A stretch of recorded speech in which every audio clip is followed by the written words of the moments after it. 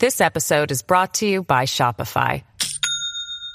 Do you have a point of sale system you can trust, or is it a real POS? You need Shopify for retail. From accepting payments to managing inventory, Shopify POS has everything you need to sell in person. Go to shopify.com/system, all lowercase, to take your retail business to the next level today. That's shopify.com/system. The thing that Donald Trump was trying to do with respect to Ukraine was bad. And so when you're forever stymied by process because the thing you want to do is bad or corrupt or an abuse of power, you have no choice but to use someone outside the system who can be bent to your will, like Rudy Giuliani. And that may end up bringing him down, but the reason it's bringing the president down is because the thing that he wants to do is bad.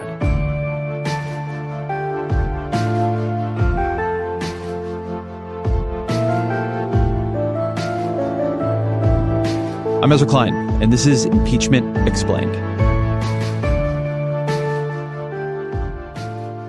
This was a somewhat quieter week for impeachment. We did not have public hearings this week. It's Thanksgiving week. Happy Thanksgiving to all of you. The members of Congress are home. A lot of them are trying to hear what their constituents think of all this, trying to plot their next move. The important things right now are happening behind closed doors. Congressman Adam Schiff and the House Intelligence Committee, part of the majority on the House Intelligence Committee, are writing the report that they will give to judiciary.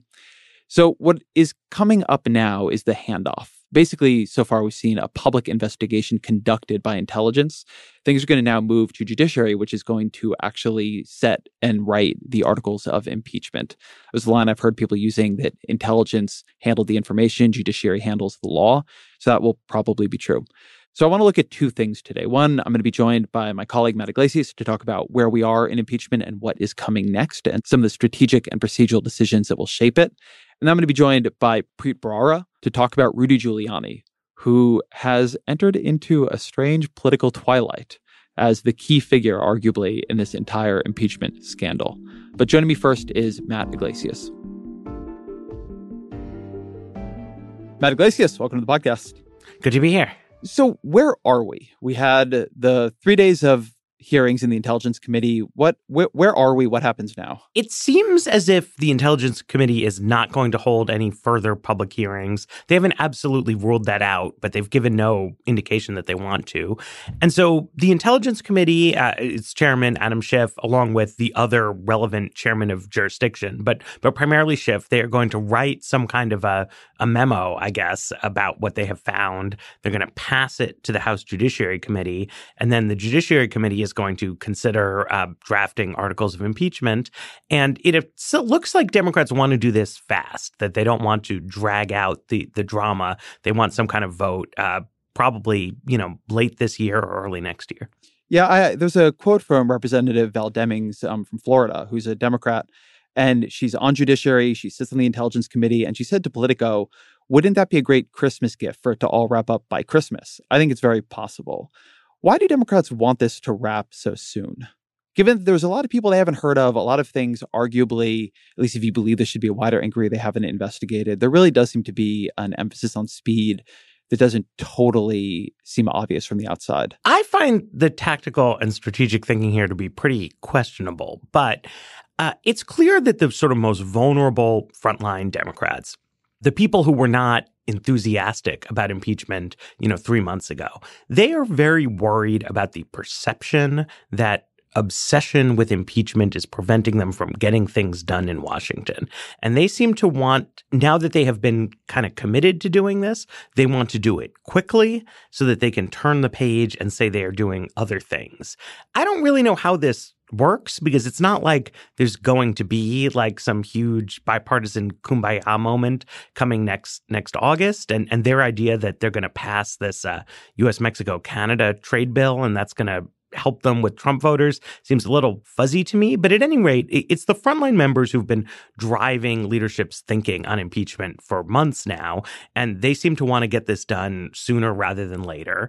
And then conversely, Adam Schiff, the other Democrats who've been investigating this, they say that, look, they have not all the evidence one might want in the world, but all the evidence you need to draw conclusions about Trump's behavior.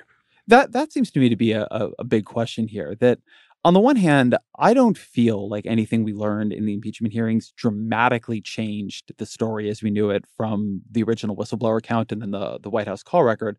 On the other hand, there's certainly a part of me that would like to hear from Rudy Giuliani, from Mike Pompeo, from some of the other key players up the chain of command under oath that would be interesting and would at least flesh out the details a bit. My understanding from the Democrats is that the problem is these people won't testify. They're claiming executive privilege or attorney-client privilege in Giuliani's case, and they don't seem to want to take the time it would require to litigate that out. But it means we're going in with a lot of key players not heard from. This is a political process, right? If what was happening here was that Democrats were saying, well, look, we think, 2/3 of the Senate Republican caucus is super open-minded and they really just want to look at a compelling set of evidence. We feel like we've got that evidence, so we don't need to rush ahead. They're like, well, okay, fair enough. But nobody thinks that that's what's going to happen.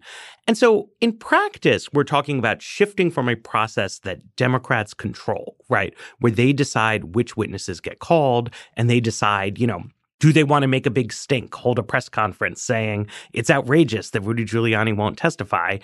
Or do they want to hand this over to the Senate where Republican majority is going to decide what happens and where it sort of spirals out of their hands in a way that seems to me to be at least riskier than they are really considering?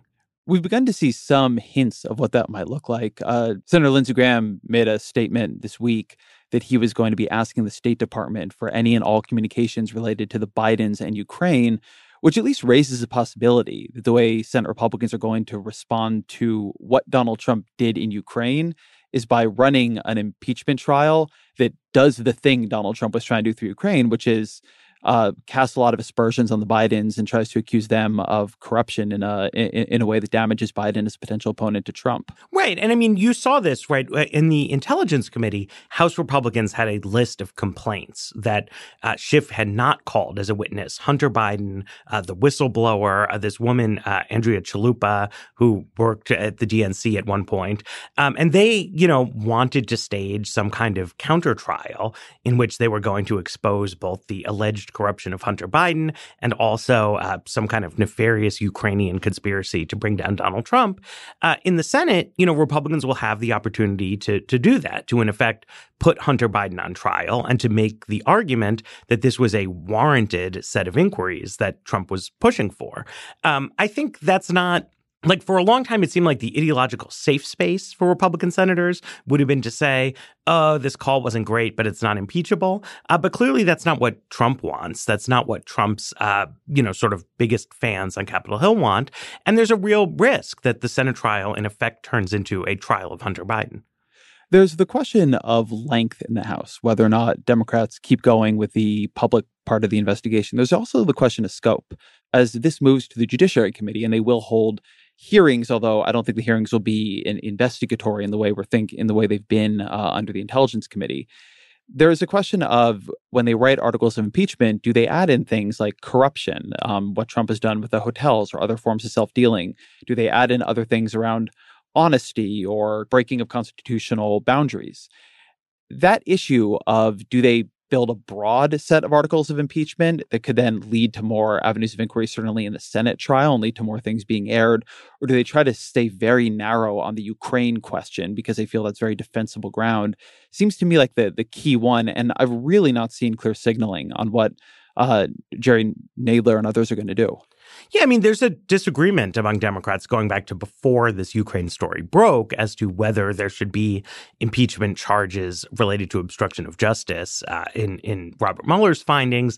There are a lot of other sort of things out in the air about the emoluments clause, about a bunch of other stuff. And I know one reason that Nancy Pelosi has been hesitant to broaden the inquiry at all is this concern that it's a kind of like once you pop, you can't stop sort of phenomenon where there's like so much stuff that someone or other could plausibly say is impeachable that, you don't have like a limiting principle. Whereas if you hold the line at Ukraine, then even though that's going to feel sort of arbitrary, it's also like contained and defined and it's over.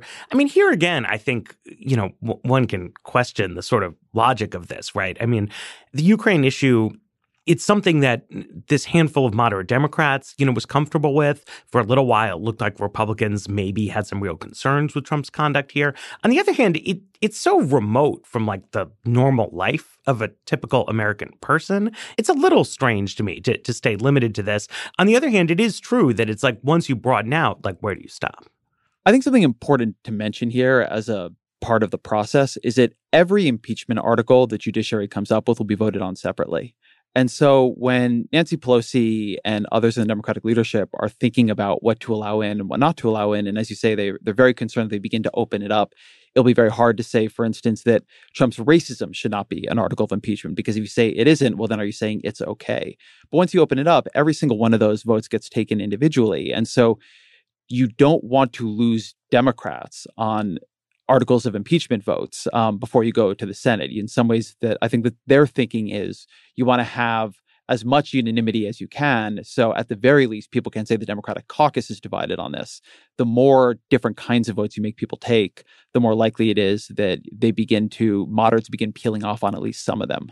Right. I mean, exactly. You might want to throw one extra one in there to sort of give everyone a free vote to say, oh, no, I'm moderate. Like I shot this one down. But if you get a really long list, you could have an embarrassing situation, which it's like judiciary wrote up 37 charges and 33 of them couldn't pass the House. And now we're having a trial on this random subset. So that's a tricky one. The flip side, I would say, is that, the hearings themselves have, I think, clearly not been great for Donald Trump, right? You have had a parade of people, career U.S. government people, sometimes Trump appointees, saying things that mostly reflect poorly on Trump and his team, right? And to the extent that you can go broader and actually put this kind of issue that, people have been talking about for years, but hasn't really dominated the news agenda. If you can put that on television, with networks cutting into their regular programming, big cable news roundups in prime time, with discussions about hotels,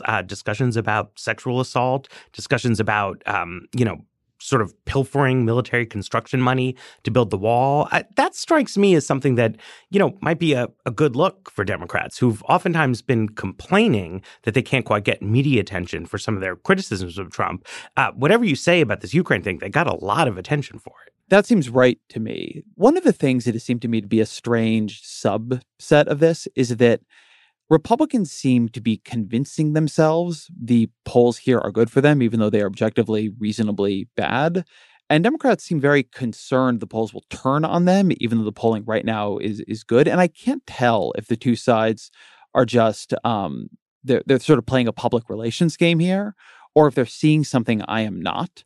But this dynamic where Republicans just seem more confident that impeachment can backfire if it goes a little bit too far, and Democrats seem terrified of impeachment backfiring, has created a funny asymmetry of confidence in how aggressively to prosecute the case between the two parties. Right. And I mean, I do think that part of that is, as I'm sure listeners of this show know, the electoral map is skewed in favor of Trump relative to broad public opinion.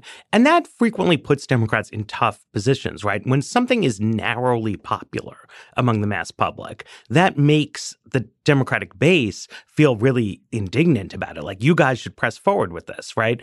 But House Democrats are still looking at the same gerrymandered map that there used to be a lot of hand-wringing about before the 2018 midterms. They did well in those midterms, but it's still that same map, right? A lot of the critical members are repping districts that are 3, 4, or 5 points more Republican than the nation as a whole.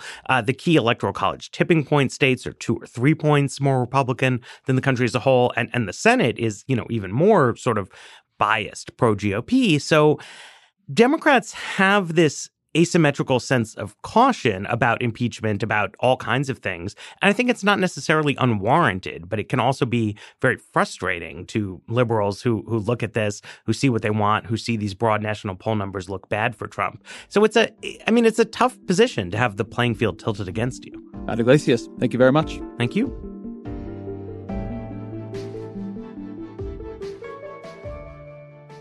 In a very strange way, at the center of all this is, of course, Donald Trump. But next to him, and arguably pushing him forward, has been Rudy Giuliani, of all people, the former mayor of New York. How Giuliani got to the center of this, how he ended up comfortable running ad hoc foreign policy, how he became Donald Trump's international bagman, and how he became the person who arguably pushed the country into this impeachment saga. So I think central for understanding both why we're here and having that context, I think, helps contextualize a lot of the news that is coming out and is going to likely continue to come out. So I'm joined next by Preet Bharara. He is the former United States Attorney for the Southern District of New York from 2009 to 2017. That is a position that Rudy Giuliani held at some point before him. He's known Giuliani for a long time. He's, of course, the host of the great podcast Stay Tuned with Preet. And this was just a great conversation. So joining me next, Preet Bharara.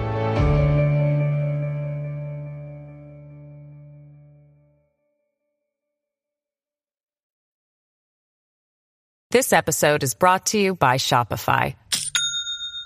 Do you have a point of sale system you can trust, or is it a real POS? You need Shopify for retail. From accepting payments to managing inventory, Shopify POS has everything you need to sell in person. Go to shopify.com/system, all lowercase, to take your retail business to the next level today. That's shopify.com/system. This week on The Gray Area, Professor Diana Pasulka and I tackle one of life's biggest questions. Are we alone in the universe? What would it take for you to step off the agnostic ledge and say, yeah, aliens are real? Is it a spacecraft landing on the White House lawn? Well, something that was anomalous in 1952 did fly over the White House, and that's one of those cases that is still weird. That's This Week on The Gray Area, available wherever you get your podcasts. How long have you known Rudy Giuliani? Well, I've known of him since, I think, the beginning of time, because he's a prominent figure in New York. And I came to law school in New York in 1990, and he was a pretty prominent person then. I came to know him a little bit personally when I became nominated to be the U.S. Attorney for the Southern District, the same job that he had for 6.5 years, that I did for 7.5 years. One of the things that I did, which I thought was, a sign of both respect for people who have had the job before and also my own sort of on-the-job training, is I got together with everyone I could who had led that office. And one of the people who had led it for the longest period of time was Giuliani. And I often say, because I get a lot of questions about Rudy these days, I like to preface what I say, because my view has changed, but I like to preface my remarks with a clear declaration of how friendly he was, how generous he was to me, advice he gave me. We had a long dinner. We spoke on a couple of other occasions, I think, when I was just starting, not about anything that we're talking about today, not about politics, not about ideology, but about the importance of the work that office did, how you run the office, how you get morale to be high in the office, which I think was high when he was running that place. And he was nothing but gentlemanly and terrific to get advice from. That was the job that launched him first to the mayorship and then obviously to this role in American politics. What was his reputation in that role? When you sat down with him for dinner, what were your impressions of him as U.S. Attorney? Depending on who you talk to, people have different views. Like, everyone does that job a little bit differently. I did it a little bit differently from how Rudy did it, or Jim Comey did it, or Mary Jo White did it, and we all did it differently from each other. I tried, when I did the job, to take the best of what I thought were the qualities of the other people and the plans and the strategies of the other people who had done it. I did a little bit more public speaking than some people, like Mary Jo White. I did a lot less public speaking than somebody like Rudy Giuliani. So I think, I gave more interviews than some people, but I always tried to stay, within the lines and not talk about issues that were, far afield from the priorities of the office. Rudy would sometimes make very clear his political ambitions beyond the office of U.S. Attorney. I mean, he became, I was young when I became the U.S. Attorney. I was 40. I think, if memory serves, Rudy was like 37 or 38, even younger. So look, there were some people, and this is true of everyone who's done that kind of job. There are people who think you're too aggressive. There are people who think you talk too much. I think he did a lot of good things when he was at the head of that office. He made a lot of enemies. I believe it is true that there were death threats made against him. He did a lot of work on Wall Street. He did a lot of work with respect to organized crime. And organized crime, the traditional La Cosa Nostra, was a big deal back in the early 90s when when Rudy was in charge of that stuff. And he made a lot of inroads. He made a lot of big cases. One of the reasons I ask about that is that at least part of his public persona was as somebody who had fought against different kinds of corruption, both on Wall Street and in organized crime. And so the transition from there to here, where he's at the center of a case that is deeply, that has a lot of corruption involved in it and has people running strange businesses with mafia in the name, it's a pretty unusual one. So in between, he's the mayor of New York, and he's mayor of New York during 9/11. And I think a lot of the impression that people outside New York, of which I'm one, had of him is of this somewhat liberal Republican mayor of a blue city. Was he the guy then that we see today, or was he different then and has changed? I don't know that I'm expert to speak about, what he's like and what is in his mind. I will tell you that as a New Yorker and someone who was in the U.S. Attorney's Office as a young line prosecutor at 9/11, people have their own views about how the city is run. Everyone has an opinion on the mayor. A lot of people don't like the current mayor. A lot of people didn't like the prior mayor who's now seeking to become president of the United States, Michael Bloomberg. So there are a lot of strong opinions in New York. But the one thing about which there was consensus, and this is how he forged a certain kind of reputation that launched him on a presidential campaign that didn't go very far, because maybe for structural reasons he's not as conservative, at least he wasn't then when he ran, as maybe the rest of the Republican electorate wanted him to be, or that he is now. But in the days following 9/11, unlike today where he often says the wrong thing when he goes on television news networks to talk about Donald Trump and about Ukraine, back then he always said the right thing. We had a city that was in pain and in grief, and everyone was crying all the time. And you didn't know, on top of that, what people forget is now we know that there was no immediate follow-on attack.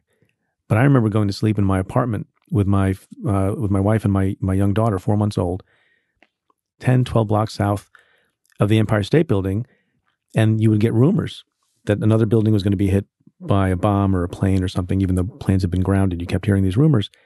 And so two things. Every time Rudy spoke about the lost, he spoke in a gracious and sympathetic and empathetic way that maybe we hadn't heard him do before when he was sort of the jousting mayor of an unruly city.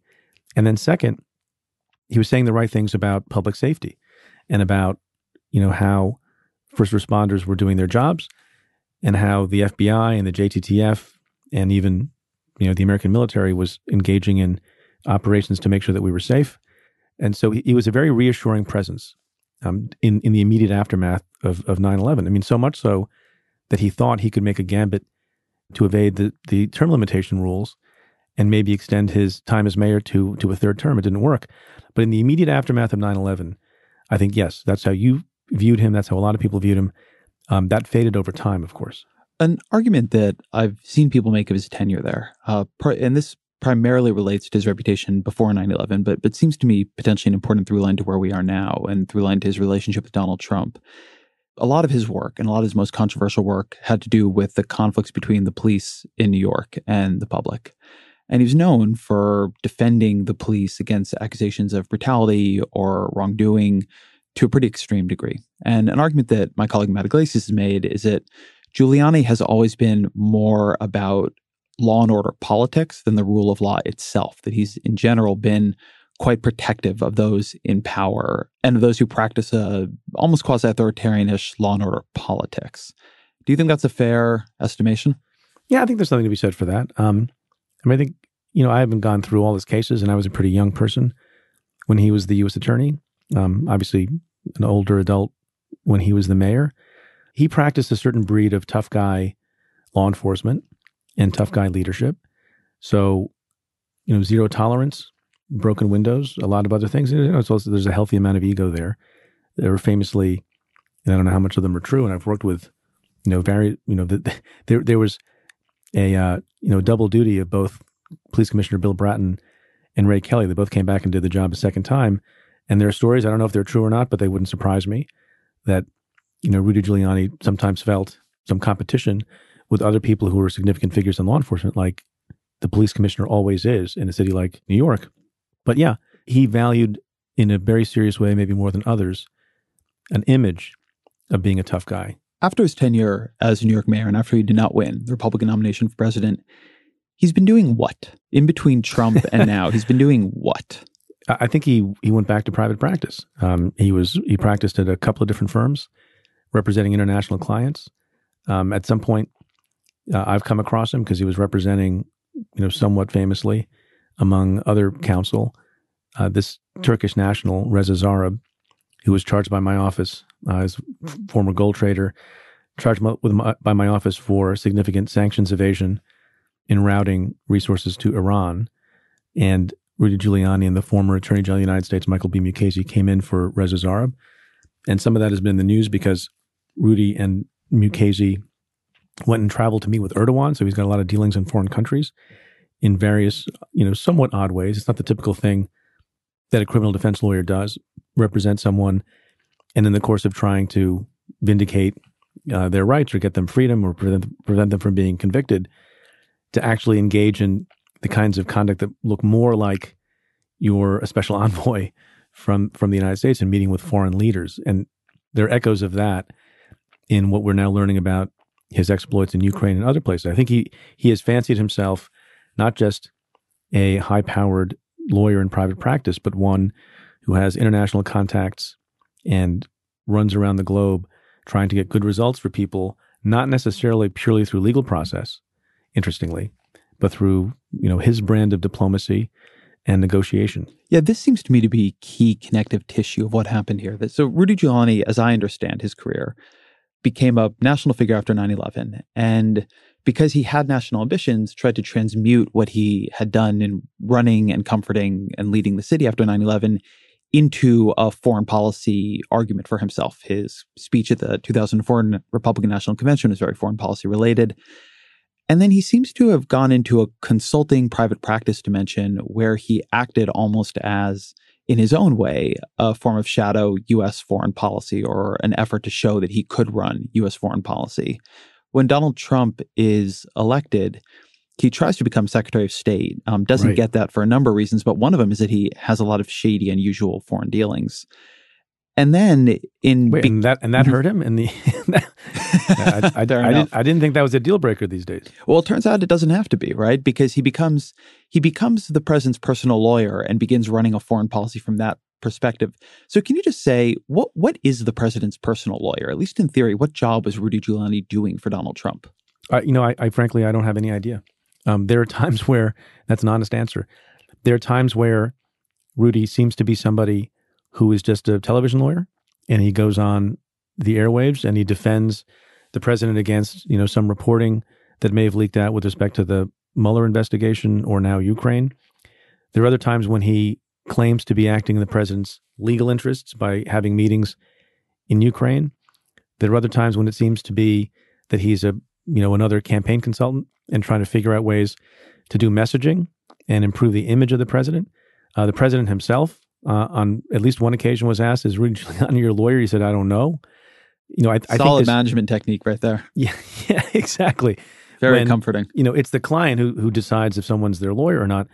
And remember, there's a substantive reason why, no matter what role someone is fulfilling on behalf of a principal, president or otherwise, why you want to cloak that in an attorney-client relationship.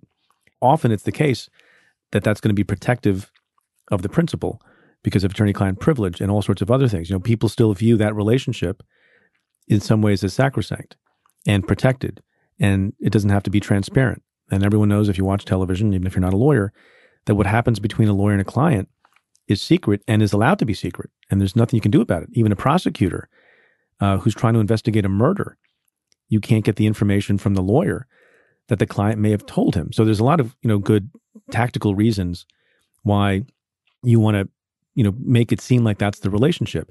And a lot of people abuse that power. I mean, the mafia used to do it. I'm not comparing these two things, but the mafia used to do it all the time. You bring in the outside counsel and on the principle that you can make an argument that every conversation you have, if the lawyer's sitting in the room, you're talking about shaking people down, you're talking about racketeering, you're talking about mafia hits. As long as the lawyer's around, you can make the argument later, well, it was a attorney-client privilege conversation. So it's a knee-jerk, I think, but also tactical strategy to shield the relationship from outside inquiry and gives you free rein to do a lot of things. But the fact that you have a law degree and you're conferring with the principal about something does not mean it's an attorney-client relationship.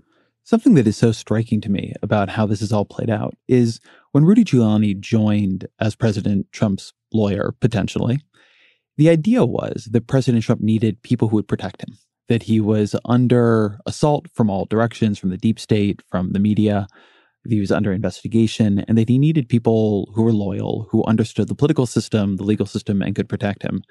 And what appears to have happened is Rudy Giuliani has endangered him, that it is not 100% obvious how much of this began with Giuliani and how much of it was done at the orders of Donald Trump or how much of it was co-created and co-dreamed up between the two of them.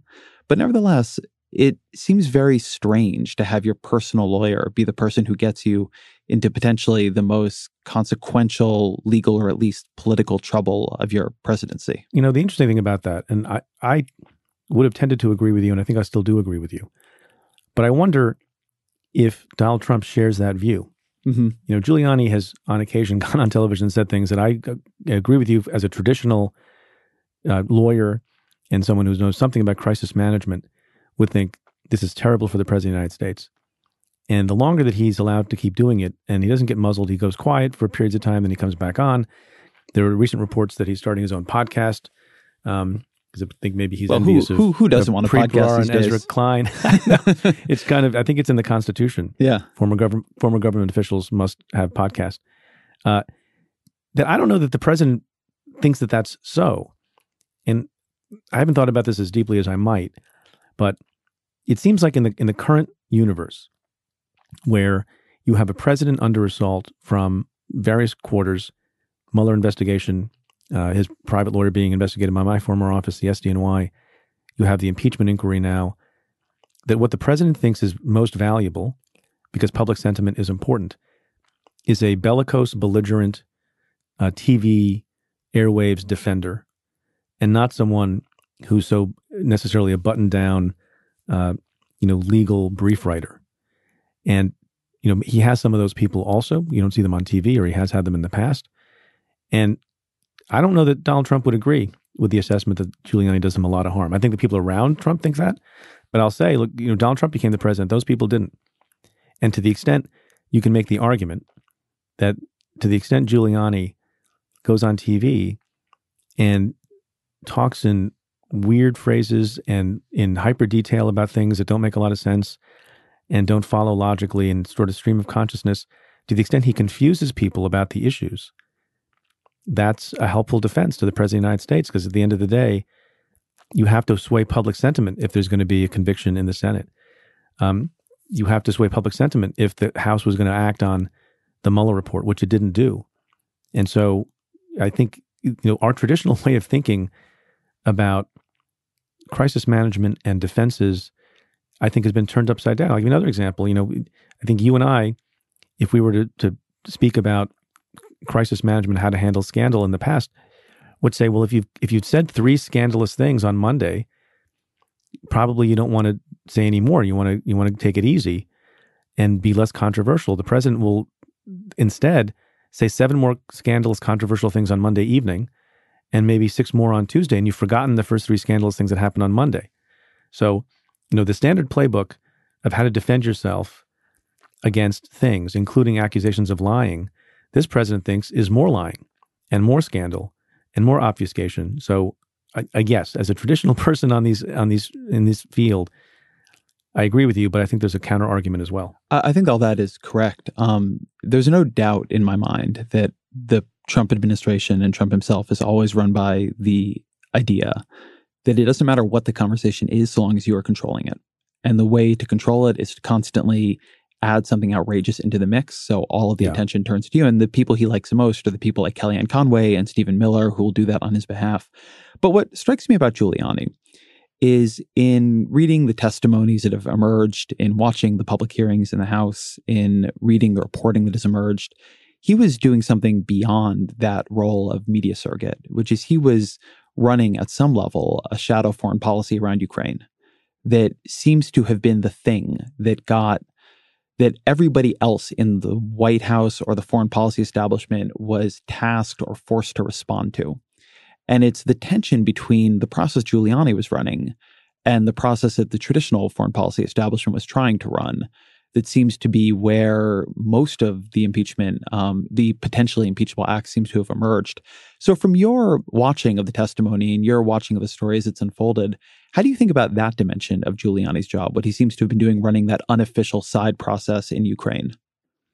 Well, so to me, again, being a traditionalist in these areas, I think it's insane. I think it's lunacy. I think it's crazy. You have an entire State Department. You have a Justice Department.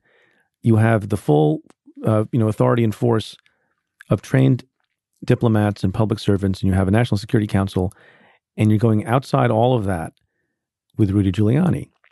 And so, I credit the reporting and the testimony of those who have said that John Bolton, the short-term National Security Advisor, referred to what Giuliani was doing as sort of cooking up some drug deal.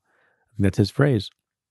And I think normal, rational thinking people who are in the traditional mold, whether you're, a hyper-conservative hawk, Republican like John Bolton, or you're a dovish person who may have worked for a different administration, on this regard, there's probably agreement.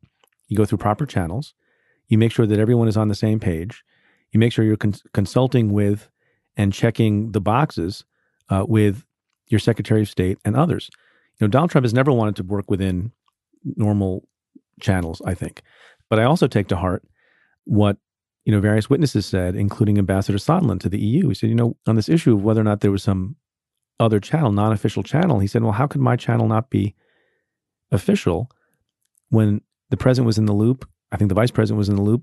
The Secretary of Energy was in the loop. This was the channel. And I think Fiona Hill said words to that effect. What does it say about Rudy? I'm not sure. It says about Rudy that he's prepared to take any kind of outsized role that allows him to be in the mix and to engage in this sort of free-ranging international man of mystery kind of stuff.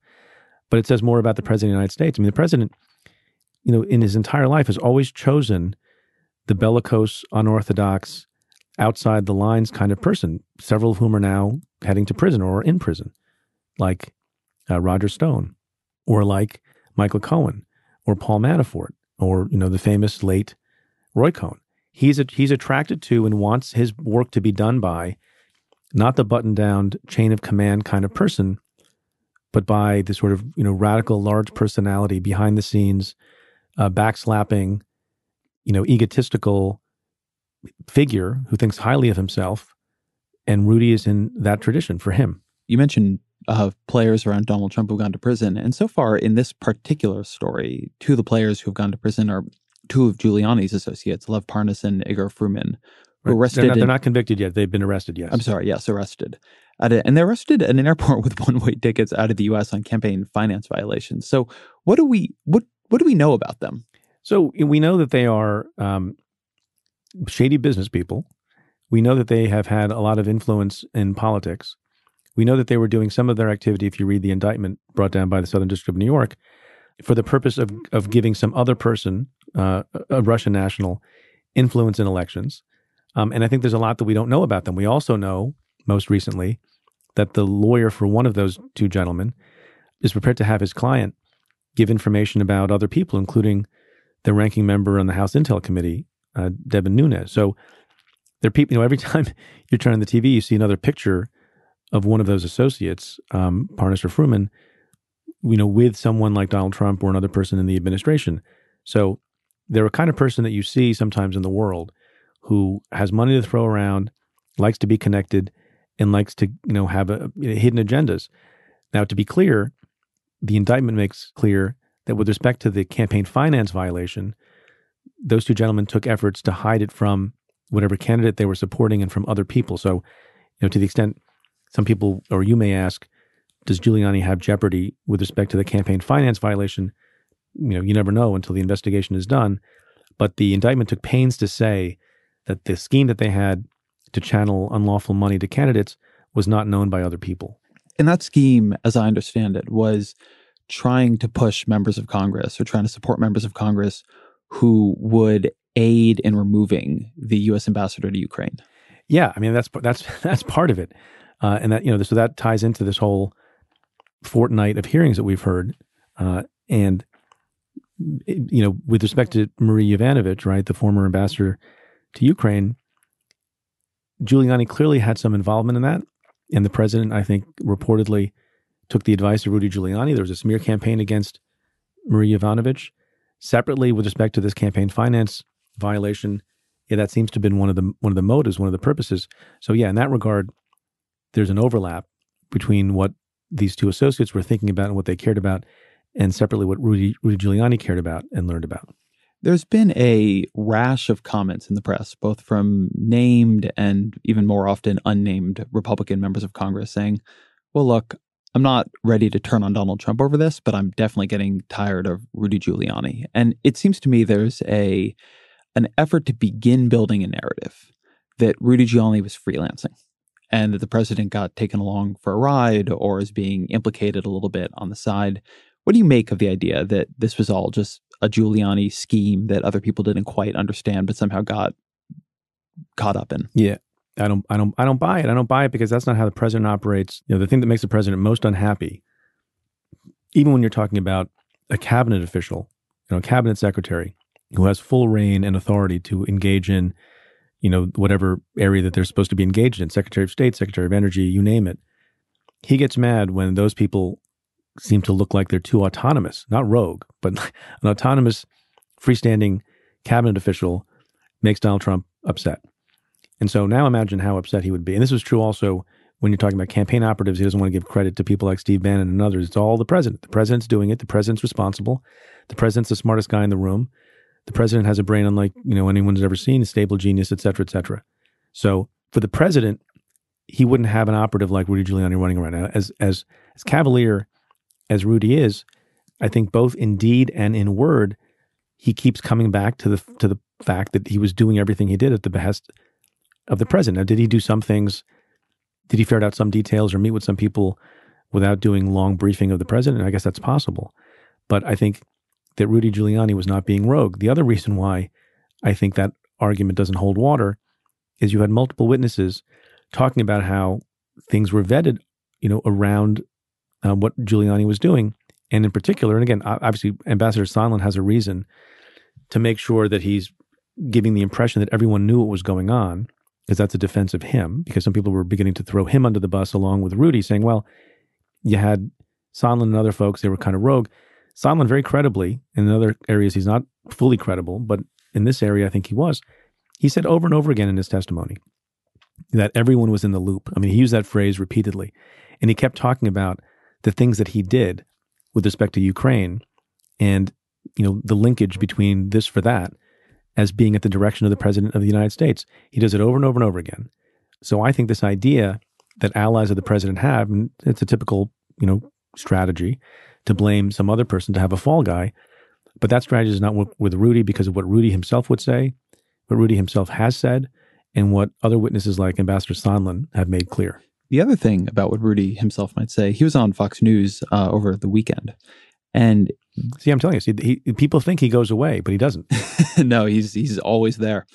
And at some point he said, I've seen things written like he meaning the president here, is going to throw me under the bus.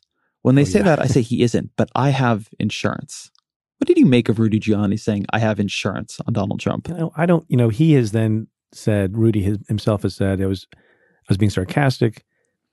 And funny kind of sarcasm. The reason I'm speechless is it's sometimes hard to explain the intent of people who are hard to understand, right? So that's one of the single best lines on this whole era. You're a very rational, reasonable person. I know it's a huge disadvantage in this reporting period. Well, it's actually a problem, right? Because I agree.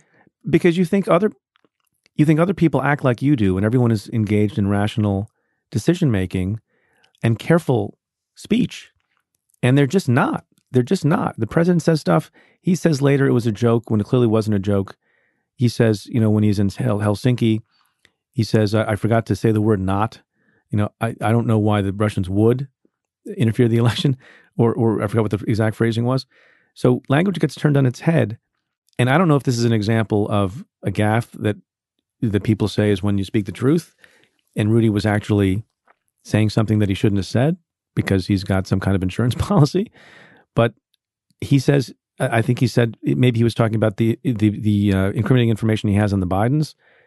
You know, I don't know what to make of that. I often don't know what to make of what Rudy says in that regard. I think it's a very good insight, though, that one of the problems here is people try to attach a more rationalistic, straightforward way of reasoning onto some of these guys than they have. And I think the other side of it, and you mentioned this a little bit when you brought up Gordon Sondland's actually, I think, very good point, that how can you say his process was unofficial given how many senior appointed officials were in it?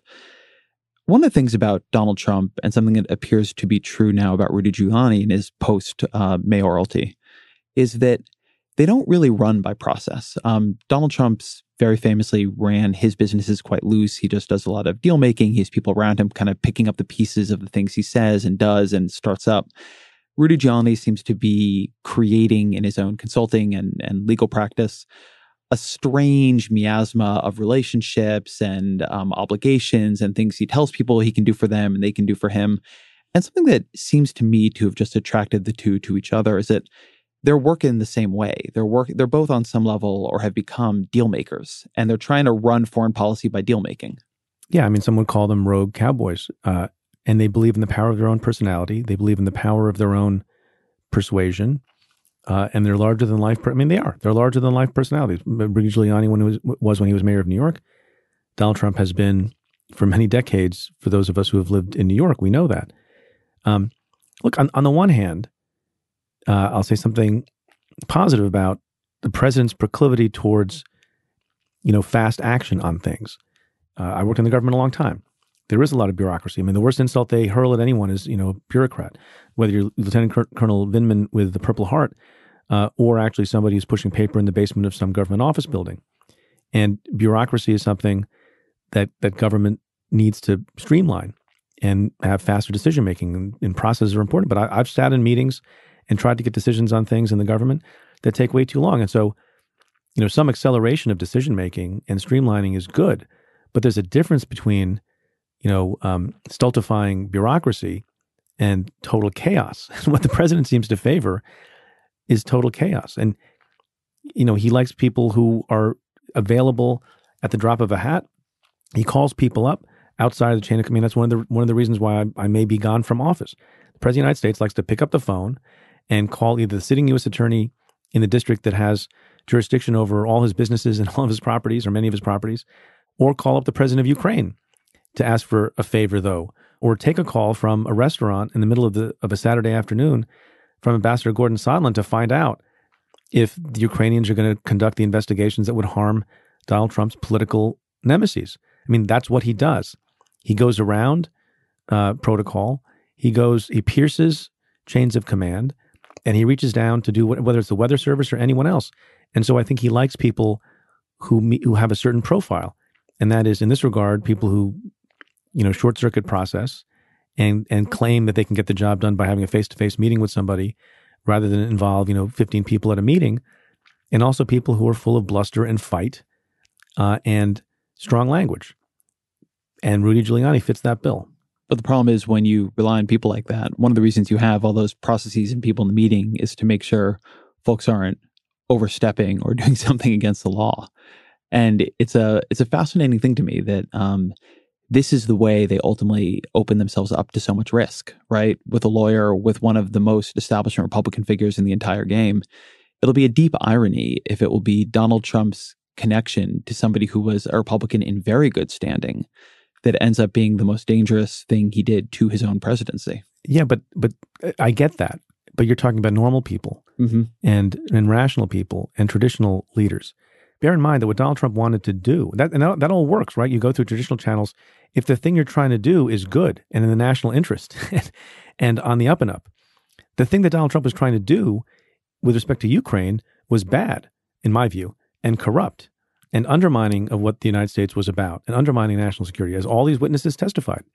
It was underhanded and an abuse of power. Now, when that is the thing that you want to accomplish more than anything else, and you're obsessed with it, and you're terrified of a Joe Biden candidacy, and you want to undermine him, and you want to have anybody at arm's length say that Joe Biden and his son are corrupt, well, then what do? You can't go through proper channels because even your own handpicked people, as we've seen in these hearings, have integrity, and they have lines, and they have limits, and they're not going to do it. And we've seen all these stories over the last 2.5 years that you and I have both talked about at length, where even people like the Chief of Staff Kelly and others who claim loyalty to the administration, the priorities of the president, have sought to thwart what the president wants to do. And so when you're forever stymied by process because the thing you want to do is bad or corrupt or an abuse of power, then you have kind of no choice. So it makes a sort of logical sense. You have no choice but to use someone outside the system who can be bent to your will, like Rudy Giuliani. And that may end up bringing him down, but the reason it's bringing the president down is his own fault. It's because the thing that he wants to do is bad. Preet Bharara, thank you very much. Thank you, Ezra.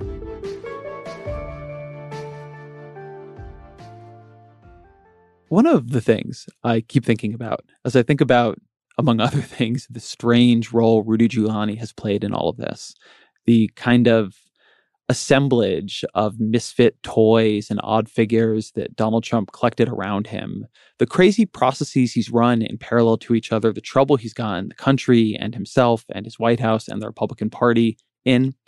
Donald Trump fit into a long-time Republican talking point, not just Republican. It's been around in politics forever, that what we really need is for the federal government to be run like a business. What we need is a businessman, somebody who has actually run a corporation. And the reason that all got said, the reason that was such a powerful talking point in American politics is there's long been this view. Well, the problem with politics is there's no actual accountability.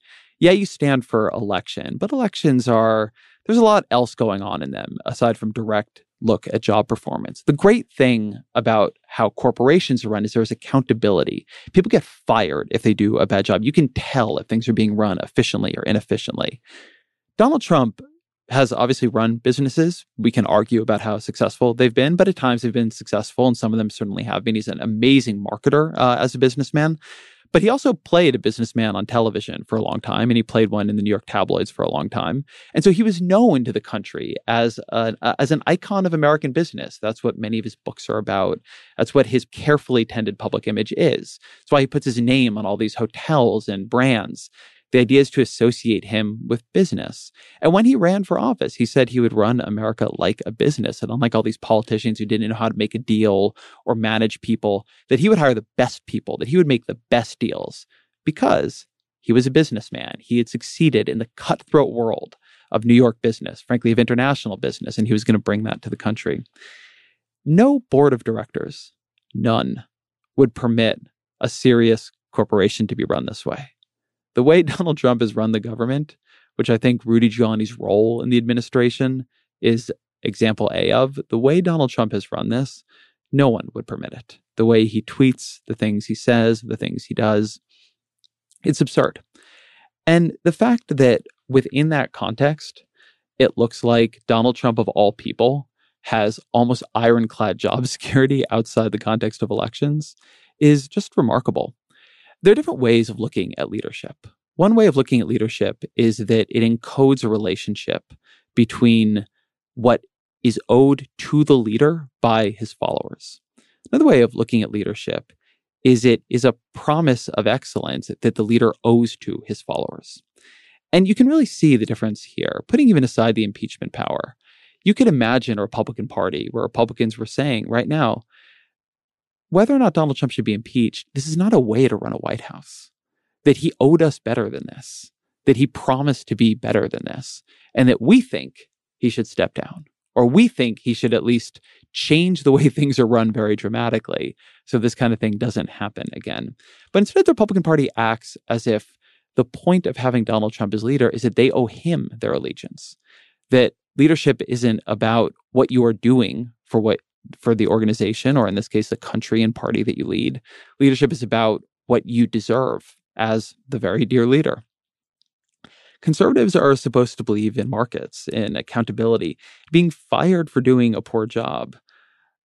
The fact that Donald Trump, who arguably has this job because he was in American living rooms every week for years, firing people for doing a poor job on things of tremendously less consequence than, say, foreign policy towards Ukraine or running the American government or being the public face of America to the rest of the world.